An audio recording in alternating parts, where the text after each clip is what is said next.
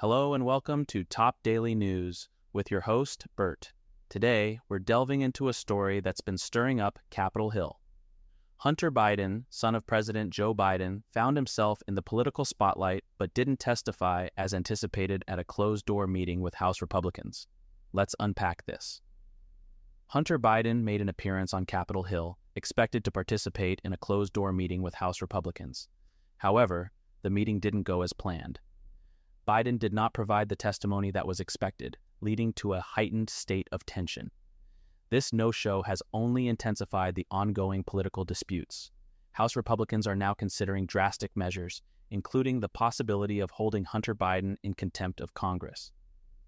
This situation puts a spotlight on the procedures and powers of congressional investigations.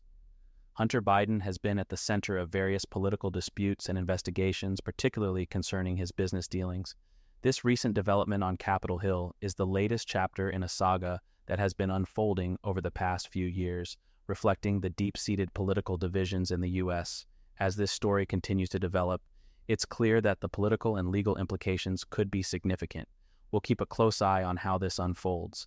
That's all for today's episode of Top Daily News. Thank you for tuning in, and remember to stay informed and engaged.